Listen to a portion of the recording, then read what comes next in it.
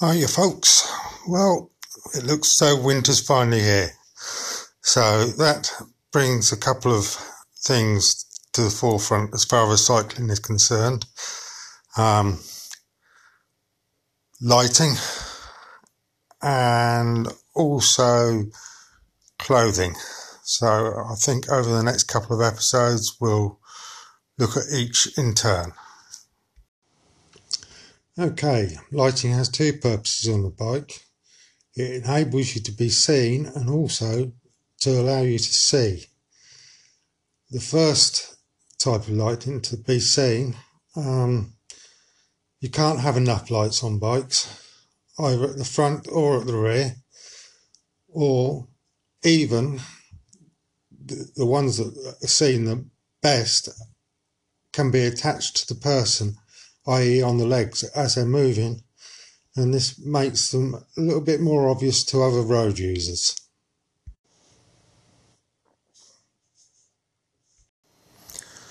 On the front of my bike I actually have two lights, one that I just have there as a backup and a main one. The main one is very bright, it's 1700 lumens, which is nice, clear, bright white light that is easy to see and also gives good light to see by.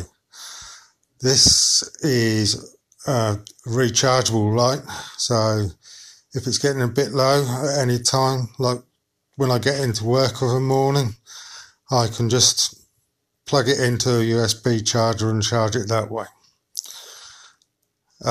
It also has two settings, either a still light or a flashing light.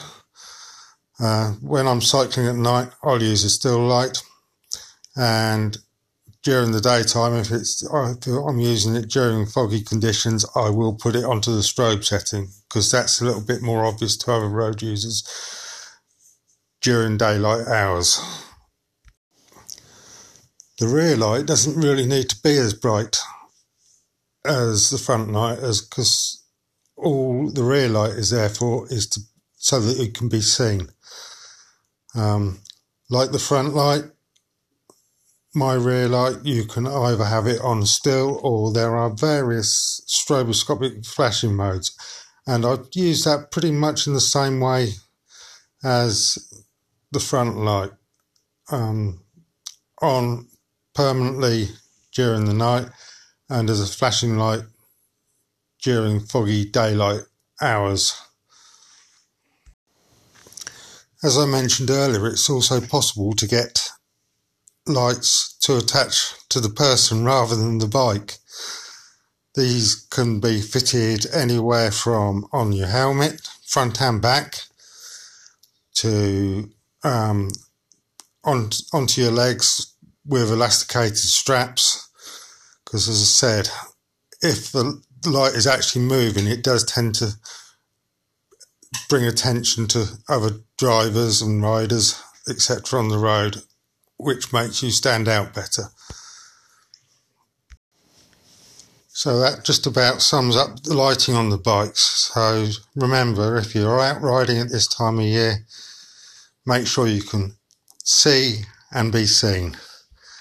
And that way, hopefully, you'll stay safe as well. Bye.